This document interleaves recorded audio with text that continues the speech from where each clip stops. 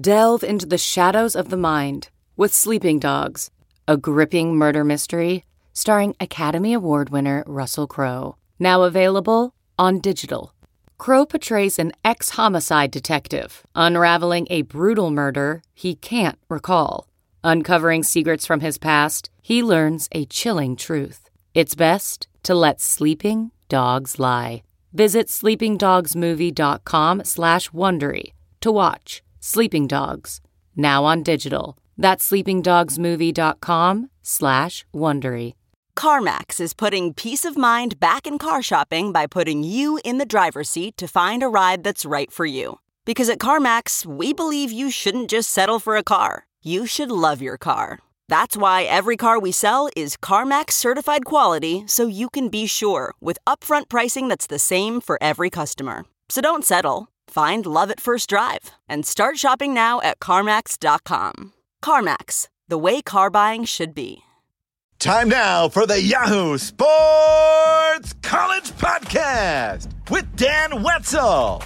Nothing wrong with Ashley Furniture, but Duke's going to go like Ethan Allen or something like that. Oh, yeah. I mean, they're going to go. SI's Pat Forty. I think Ethan Allen, which sounds like the name of a Duke walk-on, got to be the way they would go. Pete Thamel. I mean, can you imagine the onside kick specialist diving in the portal right now to go kick there? Here's Pat, Pete, and Dan. Sam Houston State, 23. Pat Forty's South Dakota State. Jackrabbits, 21. Once again, I'm right, you're wrong. Once again, wait a minute. Yeah, once again. My FCS record was great until then. I was like I don't remember 2-1 or something. I don't remember. What happened to the FCS minute? Yeah. It had a good, what it had a good happened? run. It was a short run. It was a all 100-meter excited dash. about that. Yeah, the minute was like 5 seconds. Didn't make it. We couldn't. Too many chicken wars. Yeah, that's the thing. Our podcast time is so valuable, we can't spare a minute for the FCS. You hear the sparkling voice of Pete. It's back. You're back. We're going to get some details from his trip to the Carolinas, his gas trouble, if there was any, fuel trouble. We heard he was listening to the podcast at a gas station as we made fun of South Carolina gas stations, I think, or something like that. I don't know. How about that championship game, though? Sam Houston right at the end. Like, that was some fun football there. I still think they must have cheated to beat the mighty Jackrabbits, for one thing. I don't know how any team that spells Bearcats with a K can be awarded a championship of any kind. But on the off chance that it was legit, congratulations to Sam Houston. Apparently it was very dramatic, what have you.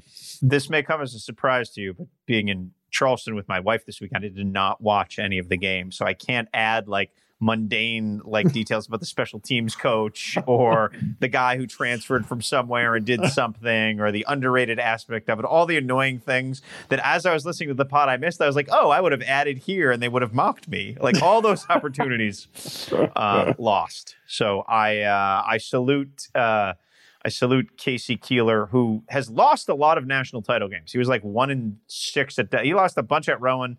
He's 1 at 3. But he's like probably like 3-8 in national title games. I did not look this up before the pod, thank God. But he's done a nice job at Sam, and good for those guys.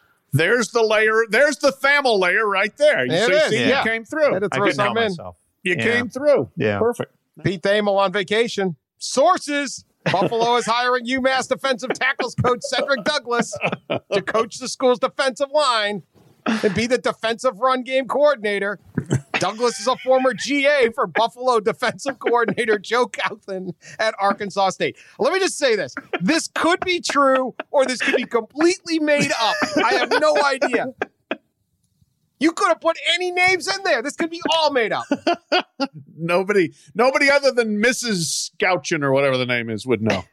You'd be happy to know Kate really rallied around the people on Twitter who were like, dude, I thought you were on vacation. Because I think you told our fair listeners on vacations. So there was just like this stream of tweets beneath a few tweets this week that were like, Pete, shut your phone off. Pete, this isn't that important. So yes, our listeners were rallying. And at one point, Kate was like, are you just going to like figure out who the water boy is too and break that story? Pete Thamel. I love her. May 14th. Sources. Buffalo is hiring Rod Ojung as safeties coach. He comes from the defensive quality control staff at Georgia, has prior experience at Furman and Austin Peay.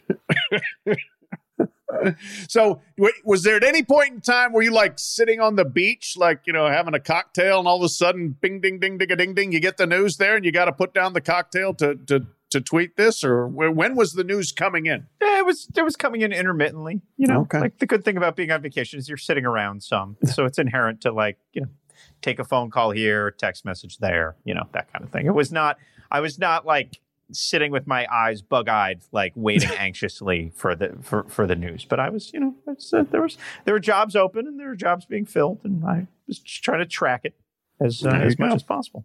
UB, a lot of UB football. What I would say here is tell us about the gas situation. Now, show up in an outsider shows up at the gas crisis, starts crowding, depleting the supply.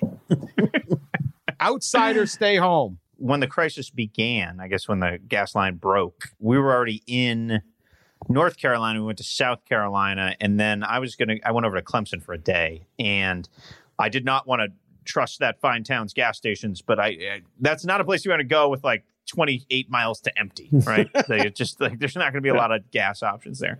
So the night before in Traveler's Rest, where my aunt and uncle and 100-year-old grandmother live, Kate and I went on a little expedition to get some gas. So we went to a few stations or some lines. We eventually got it. There was a little bit of an introduction to the South for Kate, because there was a gentleman in front of us in the line for gas filling up 6 or 7 lawnmower containers of gasoline. Oh, yeah. And he was wearing mesh shorts. And I can confirm through sources, nothing to do with the Buffalo football program. These sources can confirm he's wearing mesh shorts and no underwear. So every time he bent over to fill his tank, we were greeted by a nice half moon in the South Carolina night. So there Lovely. was that made it cause some unease. There was just a little patience was required. The drive from Columbia over to Charleston, Sully had just put the pot up, so I had to get some gas while we're, so pulled into a station, had to wait. It was nothing bad. It was 10, 15 minutes or something like that. And then Kate ran inside to get a drink, and I put the pot on, and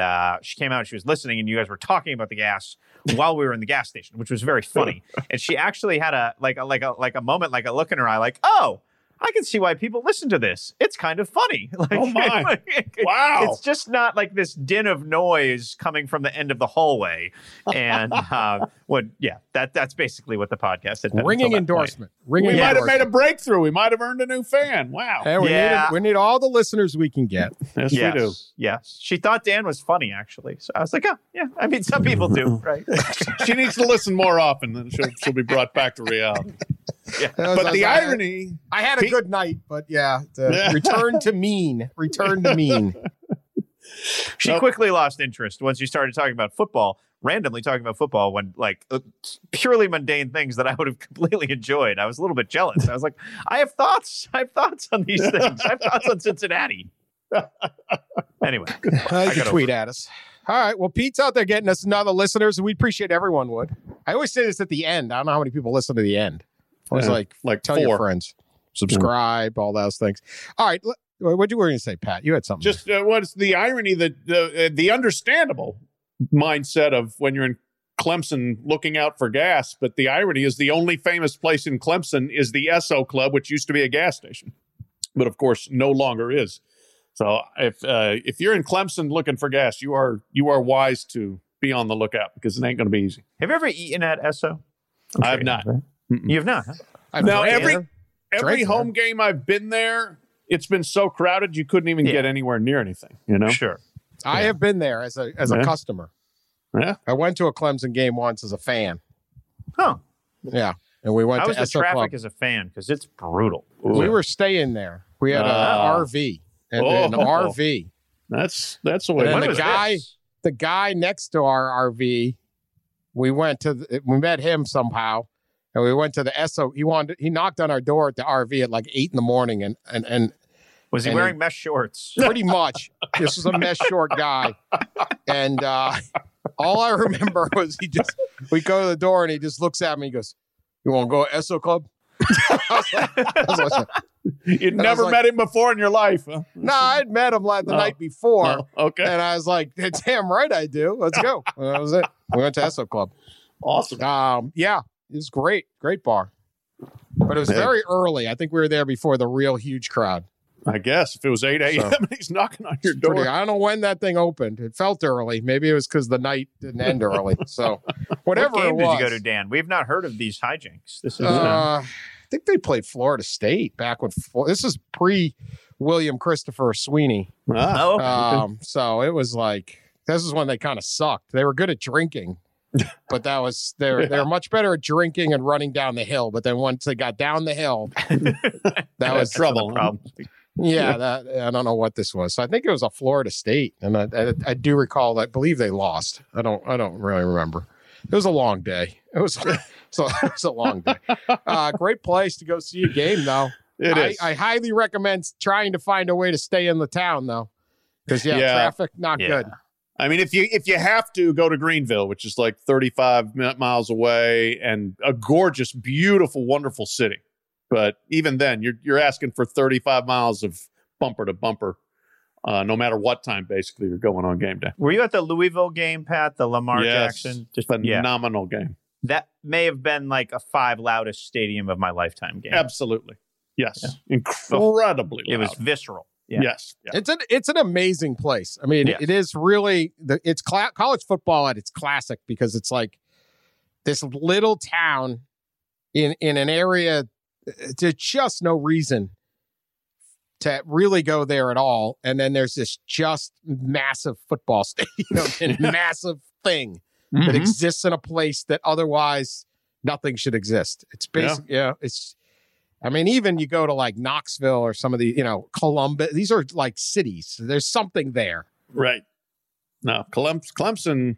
And that's, I mean, I don't want to get too far into the weeds here, but they're the ultimate up from the bootstraps homegrown program. IPTAY, I pay 10 a year, was the original booster club, or at least the original successful booster club out there. And that's what their saying was, I pay 10 a year. You get $10 from every booster, and then 10 becomes, 100, and then it becomes 1,000 or whatever eventually. But they were, we're going to get every farmer in the upstate and every mechanical engineer and everybody that, runs a store in Greenville and everything, they can get them all to pitch in. And that's how they built the place from a football standpoint. All right, back to 1AA FCS football. Because we had a spring season, this is the topic, the college football topic that I am legally bound to discuss. Should we have FCS in the spring all the time? I mean, maybe, it would, the one thing it would do, I mean, if the FCS schools want to play a small split season, it would take away their chance for the big payday games in the fall. And maybe you do that. Maybe you play 2 payday games in the fall and then play a season in the spring. In this day and age where you're kind of reinventing everything, you might want to try that reinvention. I know there was certainly more interest in FCS than there ever had been, but I don't know how much more. Like, I don't know the TV ratings and whether there was a demonstrable, interest there that would make this something that everybody's going to say, hey, we should look into doing this or not. And again, I do know there was a real stretch on FCS level schools in terms of just staffing that and every other spring sport that they were doing at the same time. So that's a consideration as well. I think they should probably stay in the fall. I think about the kid, Azard, who obviously had 2 touchdowns for Sam, the Howard transfer, really, really good electric little player. So how does he go to the NFL? They're already in mini camps. I don't know how that works. People I'm sure know. It's not like this. I'm the first person who thought of this, but I do think there are rhythms. Do you get more attention as an FCS school if you make the national title game or if you upset a team from Power 5 conference or even an FBS team? I think for the most part, it's probably like a bit of a push, right? It's different. I've always thought there should be more separation between one of the great things that NCAA does, look at us complimenting the NCAA, is when they had brought some of the lower division men's basketball games to the Final Four. It's like, this is the D2. This is the D2 game. So basketball fans can be around and watch it, and it feels like an event. It's at a big time arena, and it's it's already going to be nationally televised, as opposed to like holding it in a it was in Springfield some years back. Like now, obviously, the NCAA doesn't run the college football playoff, so there's no way to bring in the FCS into that. But I thought just any way you can further separate that and give it its own place to shine. But I really feel like logistically, if we were moving the FCS to the spring, it would be like for us and not for them, right? It would just be for like us, the lazy consumer, and not in the best interest of the schools, the fans. Like, what are you going to move homecoming to the spring now? There's just some like normal rhythms of football in the fall that make too much sense. Like, could kids early enrollee after the high school season and start playing again in the spring? So it's an idea. People have talked about it. I'm a little bit down on it. That might be the most selfless thing this podcast has ever said. The ratings actually for the playoff have not been higher. They've actually been lower. Now, we'll see what the final comes in. I don't have the final game rating. Like the 2019 semis, I mean, it's different games. You don't know the times on these, so it's very hard to compare these. But like 563,000 for Northern Iowa, James Madison, 438, Montana, Weber State. And then you look on the spring ones, North Dakota, James Madison's 251. I mean, that's half the audience. Wow. So they actually been lower now. The semis were a little better for 2021. It's just really hard to compare. Well, and James Madison was on ABC, but it still only got 706. It's not like this is drawing in 4 million people or something. You got to stay in the fall. There's still something about alumni going back to campus, and it's fall. It's a fall sport. Yeah. If this thing was just a boom, and like you add huge numbers, then I'd maybe. But I mean, if you're only adding a little bit, no way. I mean, this would have to be an abs. I'd stay in the fall. It gets a little overshadowed, but I don't know how many people are really into it. We're a damn college football podcast, and we couldn't even keep our FCS minute going past 1 week. Now we're going to champion this thing? Right. Like, come on. No, it's true. I mean, I know I am wired to watch football from August till early January, really to February and through the NFL. But that's, after that, I'm just not wired that way. Like, I never once turned on an FCS game. I may have made some brilliant picks on this podcast, but I never once turned one on because it never occurred to me. It's not something that appealed to me. I will say this, though, on that basketball one. I remember they brought the D2 and D3 championship games to Atlanta. And at the Final Four, and I actually covered them. I went and did a column on, not really the games, but the whole event. Mm-hmm. And I thought that was awesome. Yeah. They had a big crowd in there. The kids got to come out at halftime at the Final Four. They got announced. Yeah. It was like we brought the whole basketball, because there's all these people at a Final Four that are just wandering around. Mm-hmm. That are like basketball nuts, and they're just there. Maybe they got tickets to the game, maybe they don't. And the idea of getting in to go watch one of these games, I thought that was really, really cool. I remember one of the coaches of D3 said the problem is it extended our season like 3 weeks. Like, these guys aren't getting anything. Right. Like they missed spring break. And this is what they get. And so it was kind of cool, but they weren't really sure this is what they wanted to do. But I actually thought that was really cool, but I would not move FCS to spring. I'd put them back in the fall. Here's my unfounded conspiracy theory, which our podcast specializes in. If ESPN wanted that to happen, they wouldn't have hidden all the regular season games on ESPN Plus. Right? If they were like, this is something we want for spring programming that we think can be a difference maker, I think they would have like thrown it out there on their conventional channels as opposed to digging it up. I did watch a few games here and there on Plus. Like, if I was going on the Peloton or something, I would flip it on and just have it on in the background. I didn't watch nearly as much as Sully. I did watch Presbyterian Gardner Webb for the sake of the podcast to mock Dan and Sully during the ill-fated Dave Friedman tip. But I did not get that into it. But it was kind of hidden. Like, you had to look for it until a certain level of the playoffs. We don't really need to bring that game up. We need to bring that game up as often as possible. All right, so you got to sit down with the Blue Hose coach, Kevin Kelly, Presbyterian. By the way, I said a couple weeks ago that I'm such a big fan of this hire, I'm thinking about becoming Presbyterian. that elicited many Presbyterians trying to get me to convert. I was Again. flattered because rarely does anyone want me involved in anything that they do. Did the So Pope have to come back and lure you back to Catholicism? I don't know really what's going on. I've not made a decision. Dan's a Respect religious my- free agent. Yeah. I'm gonna put out a He's tweet gonna with have 20 a hat on the logos. table. It's gonna Final be 20. You. You need a Tipton Edits, graphic for you with the Pope 20 and everything, every religion. Yeah, 20 right. top There we go. 20. Not Buddhist. taking interviews right Yeah. now. Come Not on. even from Mike Farrell. Rivals, I will break it on Rivals, but not now. I don't know. No interviews, Dan. No interviews. Respect our Respect my privacy. decision. respect And my my new decision. God. I don't want to get the president. You don't want me. You don't want me. I'll be like transferring out quickly. It'll just be, you don't want me. I'm The not email good. Pat forwarded was great. Long email from a Presbyterian reverend or Oh, minister. I better I look was it like, my gosh. All right. I don't know. I just not really.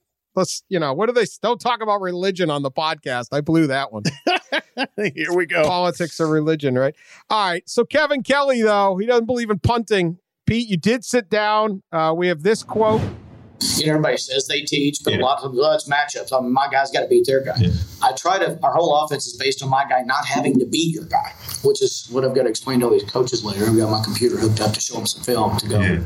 Oh, they're like, oh, that's what you mean by, because nobody knows what that means. But we didn't have my guy's going to beat your guy a lot, Pete, can you translate this for us? Yes, I can. Well, first of all, I asked the athletic director, I said, is Kevin Kelly a Presbyterian? And he was kind of stunned. He's like, we didn't ask him because of FERPA laws or whatever, like privacy laws. I was like, oh, okay.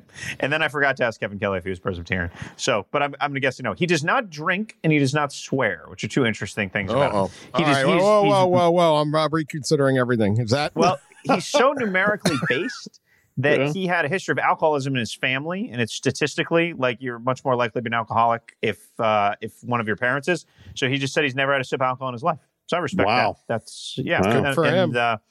And he doesn't swear. I didn't really ask him about that. That he wouldn't be able to hang out with us if All right. But me neither. Me neither. yeah, here's like the takeaways. We can get into football stuff, but just you picture an analytics guy who's like a little quirky, right? And you think of high school coaches from Arkansas. So you kind of get a little Gus Malzahn in your mind, right? Like a little high school chemistry teacher-ish, maybe like a little bit bland. Kevin Kelly is not that. He is a like rocked up, self-assured, very confident guy who was like, they put in the mercy rule because of me. We were just talking after. I was like, can I quote you on that? And he was like, well, you can say they might have. I was like, okay. So he does not lack self-assuredness. Yeah. He has like big biceps. He's clearly like a weightlifter, bodybuilder. And on his left bicep, he has a tattoo of 8 of the 9 of his state titles. So there's like some sort of Arkansas symbol in the middle. And then he has like the Roman numerals of the years he's won them all. And he said it was like a bet with one of his players who was going to go to Georgetown and be a lawyer. He didn't want him to get a tattoo. So he said if they won the state title, he would get a tattoo.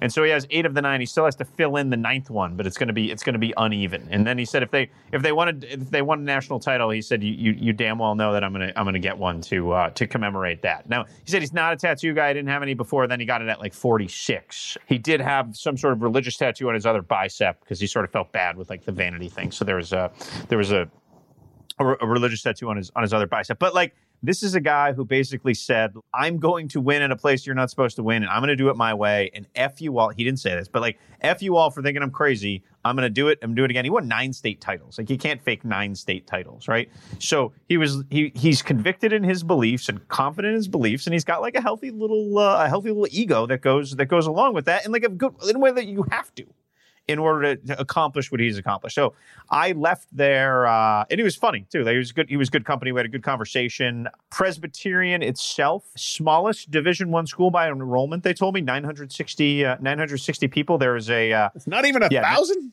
Not even 1,000. Not even 1,000. Smallest Division I school. You can read on Yahoo of the Sports. school is the football program practically. Yeah, that's and so they went non-scholarship in 17. And so they just cycled out, like the last scholarship guys are pretty much the last guys are cycled out. They're in the same football league as like Butler, Dayton, San Diego, the Pioneer Football League. And so I mentioned to the AD about de-emphasizing, because I thought taking away scholarships would show a lack of emphasis. He corrected me. He's like, we didn't de-emphasize, we reallocated expenses. We have to travel more in this. I was like, okay. That's jargon for call it what you want, but I'm going to call it de-emphasizing because that would show a lack of emphasis on it. But I left there thinking, what a brilliant hire. I would never sit in the windowless Presbyterian football office, right? They're in the Big South in basketball. So I sat in their gym between interviews kind of waiting, and there's ads for Bojangles, Ag Farm Credit Carolina on the wall. You know what I mean? Hey man, if you're gonna have the world looking at this place, you might as well be for a good positive reason. He's an interesting guy. He certainly isn't gonna shy away from this has been a 2-decade journey of where he's done it his way. So I left there more intrigued than when I walked in. I thought the most interesting thing, so we talked about he's going to do exactly what he did, which is essentially not punt, and he's going to onside kick until he's up 21. The same stuff that he did in high school. His math basically says, or his database says, if you can recover 16% of your onside kicks, it's a strategic advantage. So 1 of every 5.5. He had a woman kick for him in high school who he recruited off the women's soccer team who got 30% of the onside kicks. And he's like, you can run the play you want. You can have the best hands team. You're going to have this guy. He's like, it's the kick. Trust me, I've done it a lot. It's the kick. They have 10 different onside kicks. They have plays. They have motions. The onside kick is a thing. One thing, too, is that the other team has to spend a ton of time on onside kicks, which means they're not practicing your offense. They're not practicing your defense. A lot of it makes sense. But his offense was also top 10 in the country in high school. I think he's had 15 in the last 16 years. So he's an excellent play caller, gifted at that. And I was like, well, look, is it vertical? Is it horizontal? And he's like, I'd call it intermediate. The way he thinks pass defense is the single hardest thing to do in football. The second is tackling in space. The hardest is that. And he said, if you have to guard 40 yards down, 7 people have to guard 40 yards down, 52 yards across, that's basically X thousand square feet. And then every of 7 people have to a couple hundred square. He's like, that's really hard to do. So he thinks vertical routes are too low of percentage to base your offense on it. He never had the athletes to really do short game bubbles and tunnels because you need the Percy Harvinish jitterbugs, and he didn't have those. So he felt like in front of the safeties was the best way to get chunk plays, which is 20 yards. And he thinks one of the biggest indicators of winning games from his data is plays of 20 yards or more. So he always wants the players to be moving, catching the ball in front of the safeties to give them the opportunity. He said, you will not find hardly any stationary plays in our playbook.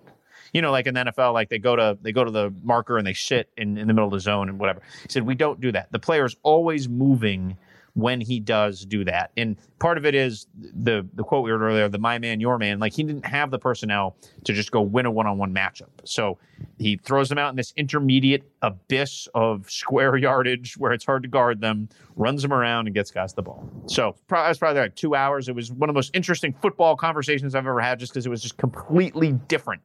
He looked at football completely different than anyone I'd ever met. So I did not convert at the end of it, religion-wise, but I think it's going to work. I left there thinking this guy's going to do it, man. He's going to be just interesting enough. Kids are going to want to play for him, especially on offense. I mean, can you imagine the onside kick specialist diving in the portal right now to go kick there? There are such things. There are onside kick specialists. There's long snapper camps, it's not that far. Yeah. I had done a few Kevin Kelly columns through the years, and I found him to be absolutely fascinating in all of his different, and you're right. He has a 100% belief in what he's doing. There is no maybe this works or this is what we try. It is straight up. Of course, you'll try, the opportunity to create a turnover is greater than the loss of field position, right? He used to always say that. That's why you onside kick every time. These guys are all wrong. And there's a little bit of they kind of overplay it in that Moneyball movie, but it's a little bit of that Moneyball thing. When Jonah Hill's character just basically is tells Billy Beane, you're doing it all wrong. Just straight up. He's the college, intern or something for the Cleveland and Billy Beane show. They kind of manufacture this weird scene, but all of a sudden he's just basically telling the GM of the A's, you're all a bunch of idiots. But, there it is. And so I don't know. I bet this is successful, and I bet he moves up quickly, because it's like all you need to do is get people to start believing. Gus Malzahn was once considered a kook from Arkansas. Oh, yeah. And then also he got to Arkansas State, and boom, there we go. Like, it's like it can happen really quick. And so this is just your latest one, but it is, it's something different. Why not? I will tell Reverend Barrett Abernethy from Sandy Springs, Georgia, that we are considering at least a football conversion. He was our emailer who gave me a very nice kind of rundown of what Presbyterians believe. So we are considering at the very least a football conversion. We'll see about the rest of it. Dan again is wide open to everyone. He's entertaining home visits from all denominations. I have love for everyone. Love for everyone here. Is there a Presbyterian Christian Dawkins that can drop Dan a bag of money and convert? Only got a few official visits. When you're going to Vatican, you got the Vatican visit, you got the Presbyterian visit. It's going to be tough. Hey, Presbyterian USA headquarters are in Louisville, so I might be able to check and see if they can get anybody, to help hook Dan up. Well, I was going to leave on the Kevin Kelly on this thought. Like, I frame it in my story on Yahoo as an experiment, right? Like, this is like a football experiment. And he had a really good answer when I asked about that. He said, and he wasn't mad. He was like, people have used that word over and over, and I get it. I'm not upset or frustrated or anything about it. It is what it is to people. Perception matters, and that's the perception. But for me, it's not an experiment. For me, it's a way to teach the players here, and maybe the people are watching, that there are a lot of different ways to do things to be successful, even if it's not traditional or not accepted. And I thought that was a polite way for him to be like, you and your experiment can go pound sand. Like, this isn't an experiment. This is what got me here. So this isn't some like kooky guy. Like, this works. It has worked, and it will work. But I thought that kind of summed him up in a good way. Speaking of payments, the Zion Williamson payments. Oh yeah, this story is phenomenal. Yeah. Man, I don't want to. It's tax day. Let's just say that. There's some people it's tax day. Yeah. New docs it's a law. The Brian Bowen lawsuit. Brian Bowen is given more gold to college basketball for a guy who never actually played a game. I don't know anyone who never played a game that's provided more. Anyway, there's a lawsuit. Brian Bowen versus Adidas. These are some reports from Jason Riley from Louisville from WDRB, and he's got the court documents here. Adidas is paying Zion's family. There's all sorts of wire transfers, as much as $3,000 a month. This is for Adidas. They didn't even sign with all these different things. But my favorite one here is that Chris Rivers, who's the Adidas executive, paid the family of Zion Williamson by laundering money from Adidas through another company he controls. For example, Rivers made payments to the Ashley Furniture Store credit account held by Zion's stepdad. So great. They were running money through an Ashley's Furniture Store credit account. Maybe he was behind on like a sectional or an end table or something, and this is a way to pay it off. And we got people out here telling we can't do name, image, and likeness. Right, yeah. And we got a dude laundering money through a furniture store. The official furniture store of Duke basketball. Is it? No, I'm just saying. But it might as well be now. If you were going to funnel money through a piece of furniture, what would you do? I think an ottoman would work well. I would think a Murphy bed you could stash some money in. Yeah, like there's a lot of good options. So what was he doing? Were they getting furniture? Were they able to just like go and get like a cash rebate? I mean, did the Williamsons just have a massive amounts of furniture? Hey, they had that nice house and that nice subdivision in Durham. You got to furnish that somehow.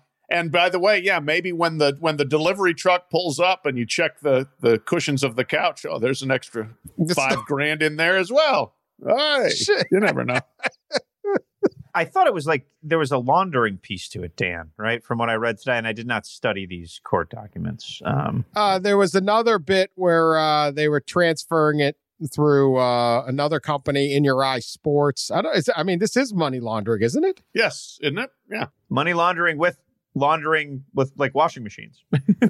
The delightfully named In Your Eye Sports. Yeah. I mean, there's all sorts of stuff here about, and we always wondered exactly how Chris Rivers, a lot of people at Adidas got in this thing. Yeah. Chris Rivers did not. I don't know. And then how the hell the Nike guys whistled by the the police station on this, I don't know. Oh, it's astounding. But because let me put it this way: if you're running thousands of dollars a month through the furniture store, amongst other places, and you don't get him, yeah. How much is going to the appliance store from Nike? Exactly. How's that work? Oh, he picked a Nike school and he ended up signing with Nike. Yeah, but Adidas gave him all the money, but only Adidas. That's right. The account at Best Buy is a Nike account. And so that's where the money really is. I could care less. Zion Williamson was worth every freaking penny. And there's no outrage here, but I will say this, like, it's something about Duke. It's just like, I hate the bit where like fans go, oh, they pick on us, but they let kind of though with Duke. Like what? If this is a Jerry Tarkanian story, it's legend, right? Tarkus buying recruits to a furniture store, right? Like,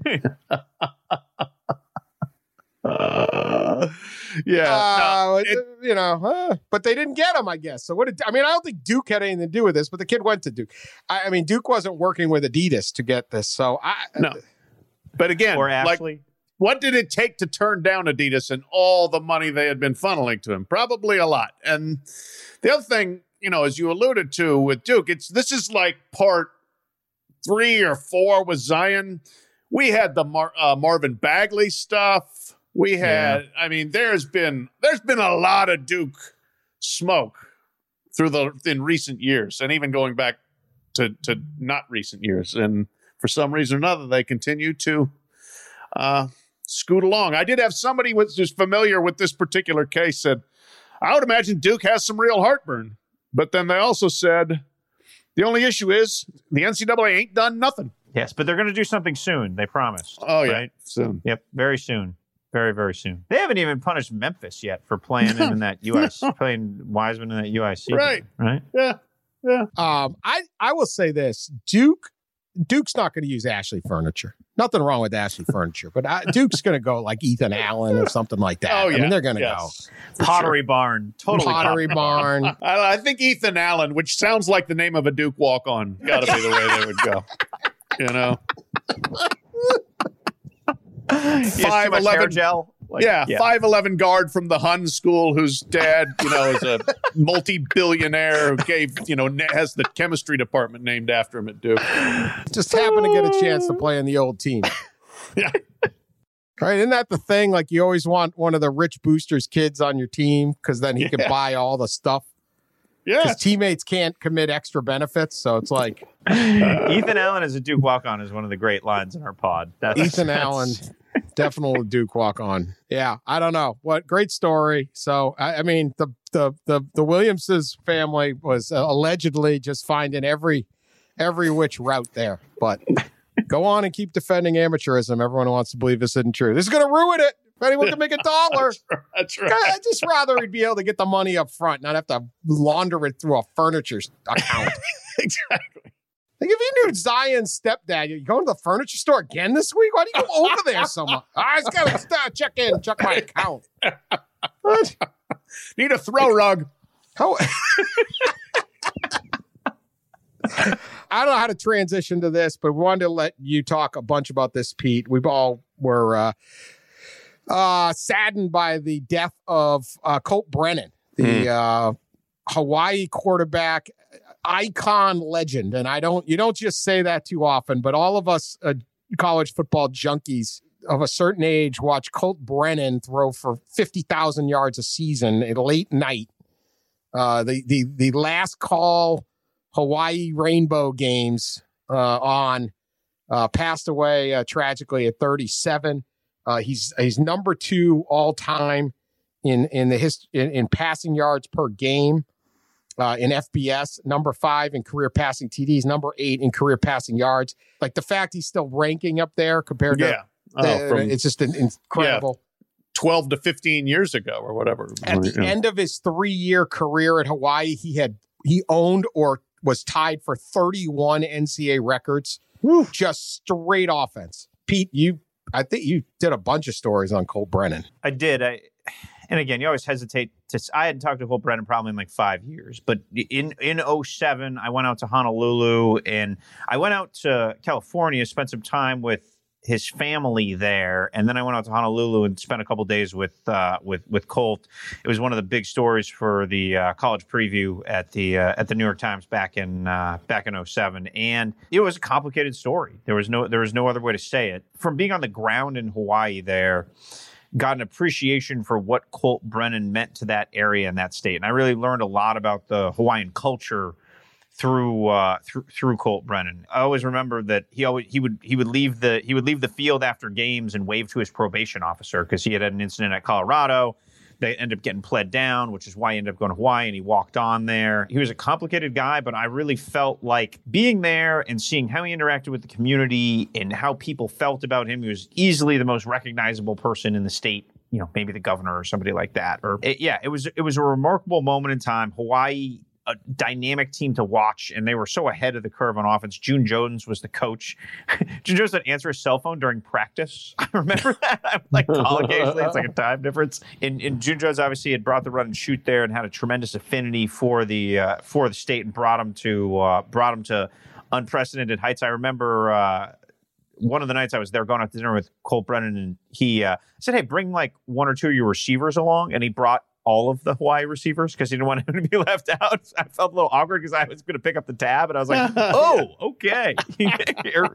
Devon Best, who was a pretty good NFL receiver, was the best receiver there at the time. There were, Hawaii was as loaded as Hawaii could be. 1 or 2 of the linemen ended up playing in the NFL. They went undefeated that year. They had a couple post 2 a.m. miraculous comeback type games that were sort of just the buzzy type of games that got them the momentum. I believe it was the year before Utah had busted the BCS. That was 2004.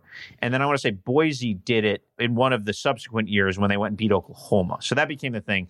Now, I think you were probably at that game too, Pat. They ended up playing Georgia in the Sugar Bowl, a very good Georgia team, and just got steamrolled. Yeah. Yes. But it was just a remarkable moment for a place that had no resources, for a place that had little tradition. Colt Brennan catapulted Hawaii to a new echelon, and the islands, I should say, just completely loved him. And he operated with a manner of humility that was really respectful, and had completely ingratiated himself with the people there. It was a very neat thing to see. I knew he had battled some drug issues in past years. There had been a story or two about his arrests. Last time I talked to him was a handful of years ago. He came back. Allegedly the NFL had said he was going to be a 2nd-round pick. I reread some of my stories after he passed, just to kind of remember some details. And June Jones was very confident he was going to be the first quarterback picked in the draft. He ended up being a later round pick by the Redskins and never really ended up with too much of a career. But I'd call it about like going back. When you have a chance to go to the NFL and what it was like. It was some college quarterback was entering the season in that mode. Anyway, Colt's number had changed. I called his dad. His dad remembered me. I got on the phone with him. We had a nice conversation. It was pleasant, and it's. I don't know, and I'm not going to pretend to know anything that happened around the death, but it appeared from the reports there was some sort of an addiction involved, and he had been treated for it. It was very sad. Like, it's hard to overstate what a big deal he was in Hawaii at that time. Yeah, I think one of the quotes I saw from his father after the news of his passing was to the effect he spent one too many nights on the dark side. So some real sadness there, All right, I want to get to this. YouGov, the polling firm. They did a poll. They took a poll, which is what pollers do, April 12th to 13th, 2021. And a number of alert listeners immediately sent it to us, thought we would be interested in this. Here was the question they asked the American public, men and women. So we have a gender breakdown here. Which of the following animals, if any, do you think you could beat in a fight if you were unarmed? Could you win a fight unarmed against this animal? Okay. Now, I don't know if it's a fight to the death. It's just I'm not. How is the fight won? Is my first question. You got to punch it in the pacemaker. Are there judges, like 3 judges, like a Vegas boxing judges, match? knockout, death? What are we talking about? I don't know. Let me do this. Over, under, or make a guess. What % of men think they could win a fight unarmed against a rat? A rat. They have not said it's a Brooklyn rat. We went through this during the pandemic. Remember the rats? Up there, the battle rats, right? That were out there. The battle rats. Storming Brooklyn the streets. rat could kick every country rat's ass. Like there's no, I don't think it's fair. But this general rat, Pat Forty, how many American men think they could beat a rat in a fight? 1-on-1, man versus rat. Yes. Okay. I'm going to say 99.8% because American men absolutely do. They do not respect the rat, Dan. They do not respect the opponent. So I'd say, Pete, what's your prediction? I think about Splinter from Teenage Mutant Ninja Turtles, like as like the highest form of the rat. Wasn't he a rat? I'm gonna just say like some American men just wouldn't want to deal with the rat and then run the other way. So I'm just gonna say it's like 88%. And if it's Splinter, he was tough. Way overconfident. It's only 76% of American men think they could beat a rat in a fight. Really? What the F is going on in this country? Now, America's going soft. If I see a rat, I'm going the other way. I am not interested in fighting a rat, being near a rat. Well, what if you have to? What if you're in the ring with the rat? They have set up the match. Your manager agreed to the fight, so you are contracted. You have to fight the rat. I'm winning the fight. Okay. The rat may bite me. The rat may get a shot in or two. They're very quick. But if I'm inside the cage, we're getting octagon going. Dana White, let's do it. I got to fight the rat. I'm going to win the fight somehow. Okay. Eventually, I'm going to win the fight. Come on. You can't beat a rat. No, I agree. That's what are why these people the doing? Americans gone soft if it's that low a percentage. This is disgraceful behavior. All right. How about this one? We're going to go back and forth. You can each do a prediction, okay? Those are 2 predictions on one. Pat, let's go to you here. Okay. How many American men think they could beat a house cat in a fight? House cat tougher than a rat, I'm going to say. Claws, fangs, quicker. You can just jump up and just take your eyes out. But still, I would say most American men believe that ultimately, yes, you grab the cat, eventually you beat the cat. So I'm going to say 86.7%. 74. Bunch of wimps, too. More than a quarter of American men think a cat can beat them in a fight? We're pessimistic as a gender. Terrible. Only 64% of women. To, admire Pat's ability to break down mundane things in detail. He can really go the extra mile when breaking down the house cat matchup. He doesn't give you the generic USA Today box breakdown. He gives you the Pro Football Focus house cat breakdown. So he's the Kevin Iole of man versus animal fights. He is the Kevin Iole. Great coverage. Yes. All right. I don't know how you wouldn't win a fight against a house cat. I mean, again, it's a fight. You're going to get hit. Yeah. You're going to get scratched, but eventually you're going to get your hands on this thing. This is just, I'm just embarrassed.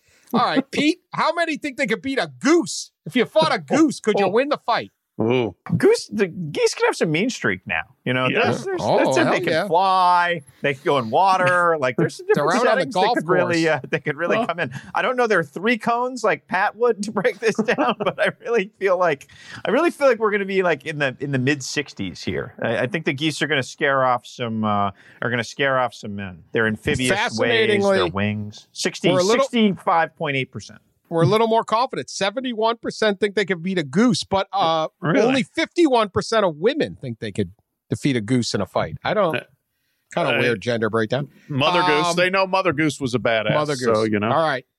Pat, let's say you're fighting an eagle, No. could you win the fight? No. And what percent of men think they could? No, the eagle, first of all, would absolutely rip your eyes out. But beyond that, like if you're a small enough guy, they'll just come down and pick you up and carry you off and drop you to your death. Because they are big and their talons are strong. They are. How much can they carry? They can carry big things. Big things. They can. Get big fish, small rodent, not even small rodents. I mean, I'm telling you, you get a small enough dude out there, you know, some little like 140-pound bantam dude out now, they'll pick him up and take him out. They're gone. The hipster has no chance against that's the like eagle. that's like Manny Pacquiao size. You're saying an eagle could beat Manny Pacquiao? An eagle could beat Manny Pacquiao. Absolutely. Could beat all How the do you rest beat of the us, eagle? too. That's the question. I don't know that you can have no beat the eagle. strategic advantage over the eagle. You can't get Without a gun, I don't know how you beat Bob the eagle. and weave. You'd have to grab a wing and get lucky. And get real and lucky. then just pummel it. Get it ground and pound. Ground and pound. Only way to get the eagle. I say that's one probably American males are way overconfident, and it's going to be like 28% think they can beat it, and there's only about 4% that can beat the eagle. 38% of American men think they can defeat an eagle. They're wrong. Only 23% of women. All right, Pete, the king cobra. The king cobra comes at you in a fight. Could you defeat the king cobra? Now, is that the squeeze one? That's not the venom guy. That's the squeezer, right? No, it's the venom. No. King Cobra is the big guy on the block. He is the biggest and is very venomous and is 8 foot long. Yeah, he's the striker, not the squeezer. All right. So he could squeeze or venom you. Yeah, I hate snakes, by the way. I should probably just admit that up front. So I don't even like thinking about fighting a king cobra because I would run the other way like the metaphorical 140-pound hipster. Oh, it's highly venomous. Highly venomous. Yeah, it's highly venomous. I think it's going to win. Only 13% of American men, all of whom are dumb, think they could beat the king cobra. 23% of men think they could defeat the king cobra. Come on. Only 8% of women, but I'm going to tell you what. I don't want to meet them. If I was a single man, I would want to meet them. That's an interesting 8% of the populace that thinks. The only person who could beat the king cobra is Archie Moore, the old boxer whose nickname was the Mongoose. And if you read Ricky Tikki Tavi, I think it was, the Rudyard Kipling thing where the mongoose fights the cobra, mongoose wins. So that's it. Archie Moore's our only hope. Okay, so when Save us, Archie Moore. When Jake Paul fought last, they had Snoop Dogg as one of the announcers, and he was high as a kite, and his analysis was better than whatever Pat just gave. Okay, that was the worst comment. Rudyard Kipling? Yeah. Try reading something, Dan. Come on. I'm reading this YouGov poll. Wait, who paid YouGov to do this? They are stealing money. I mean, what kind of poll is this? I don't know.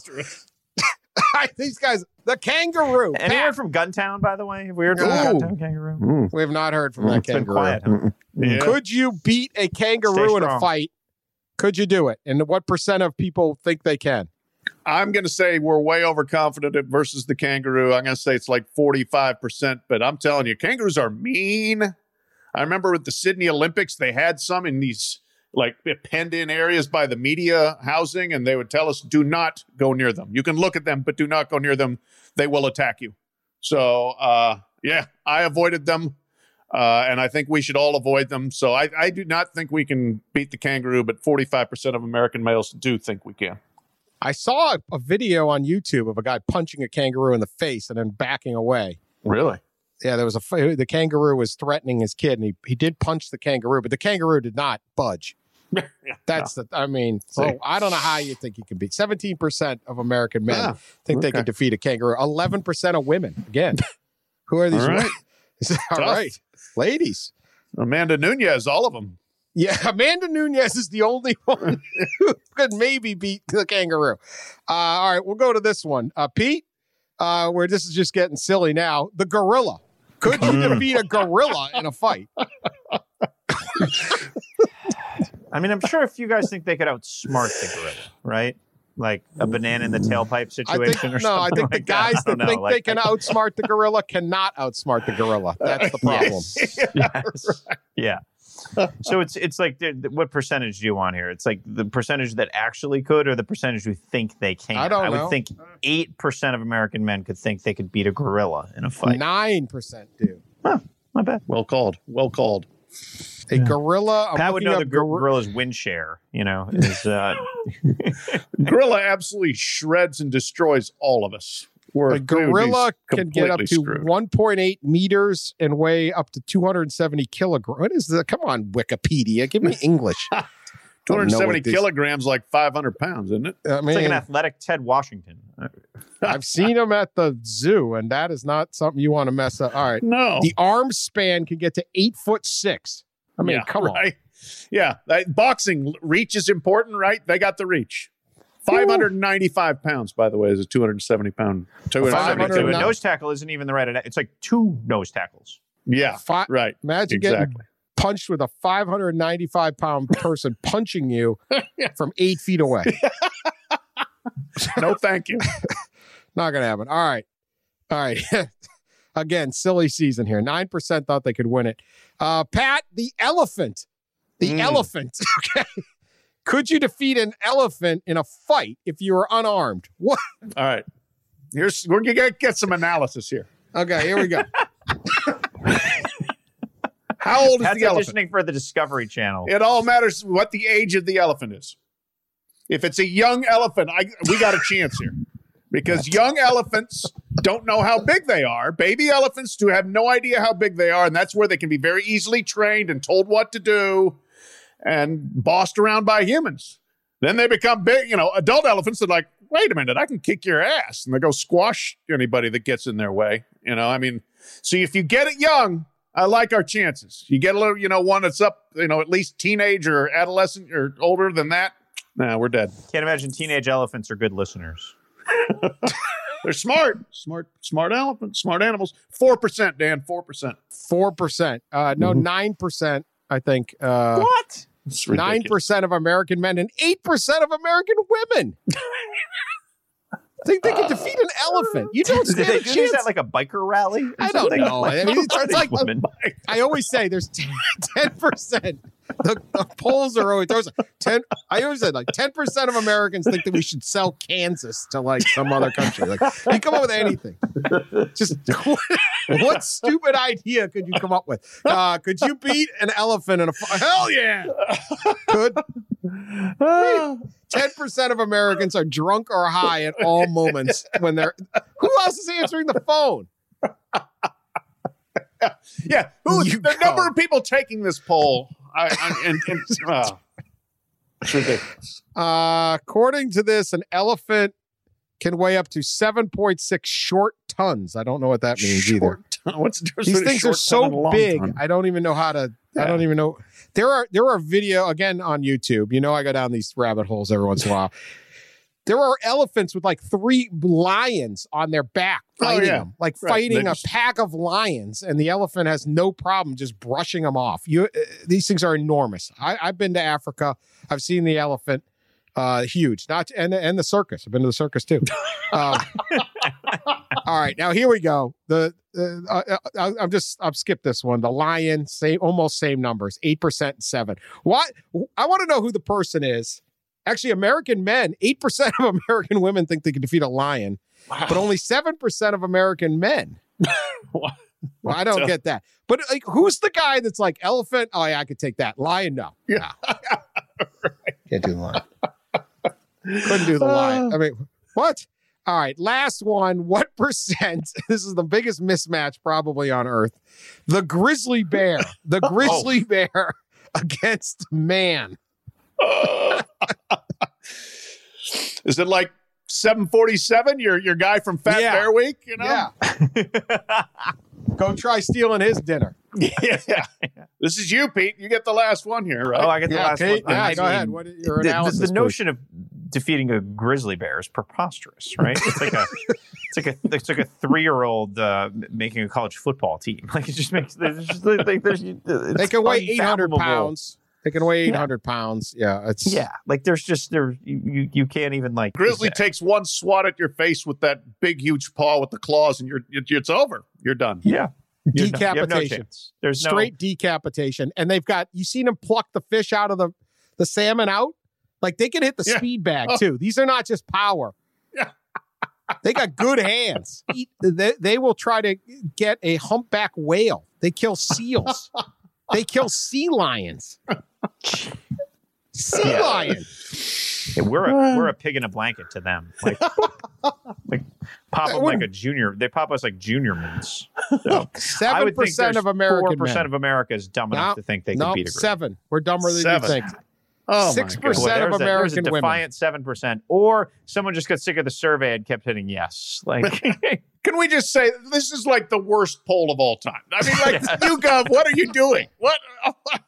I just can't believe they actually spent the time or someone's money to do this. And what does this have to do with the Gov? Like YouGov, right? Isn't this like something political or something? What is YouGov? Could also ask what it has to do with the college football podcast. Too. I don't know. A lot, actually.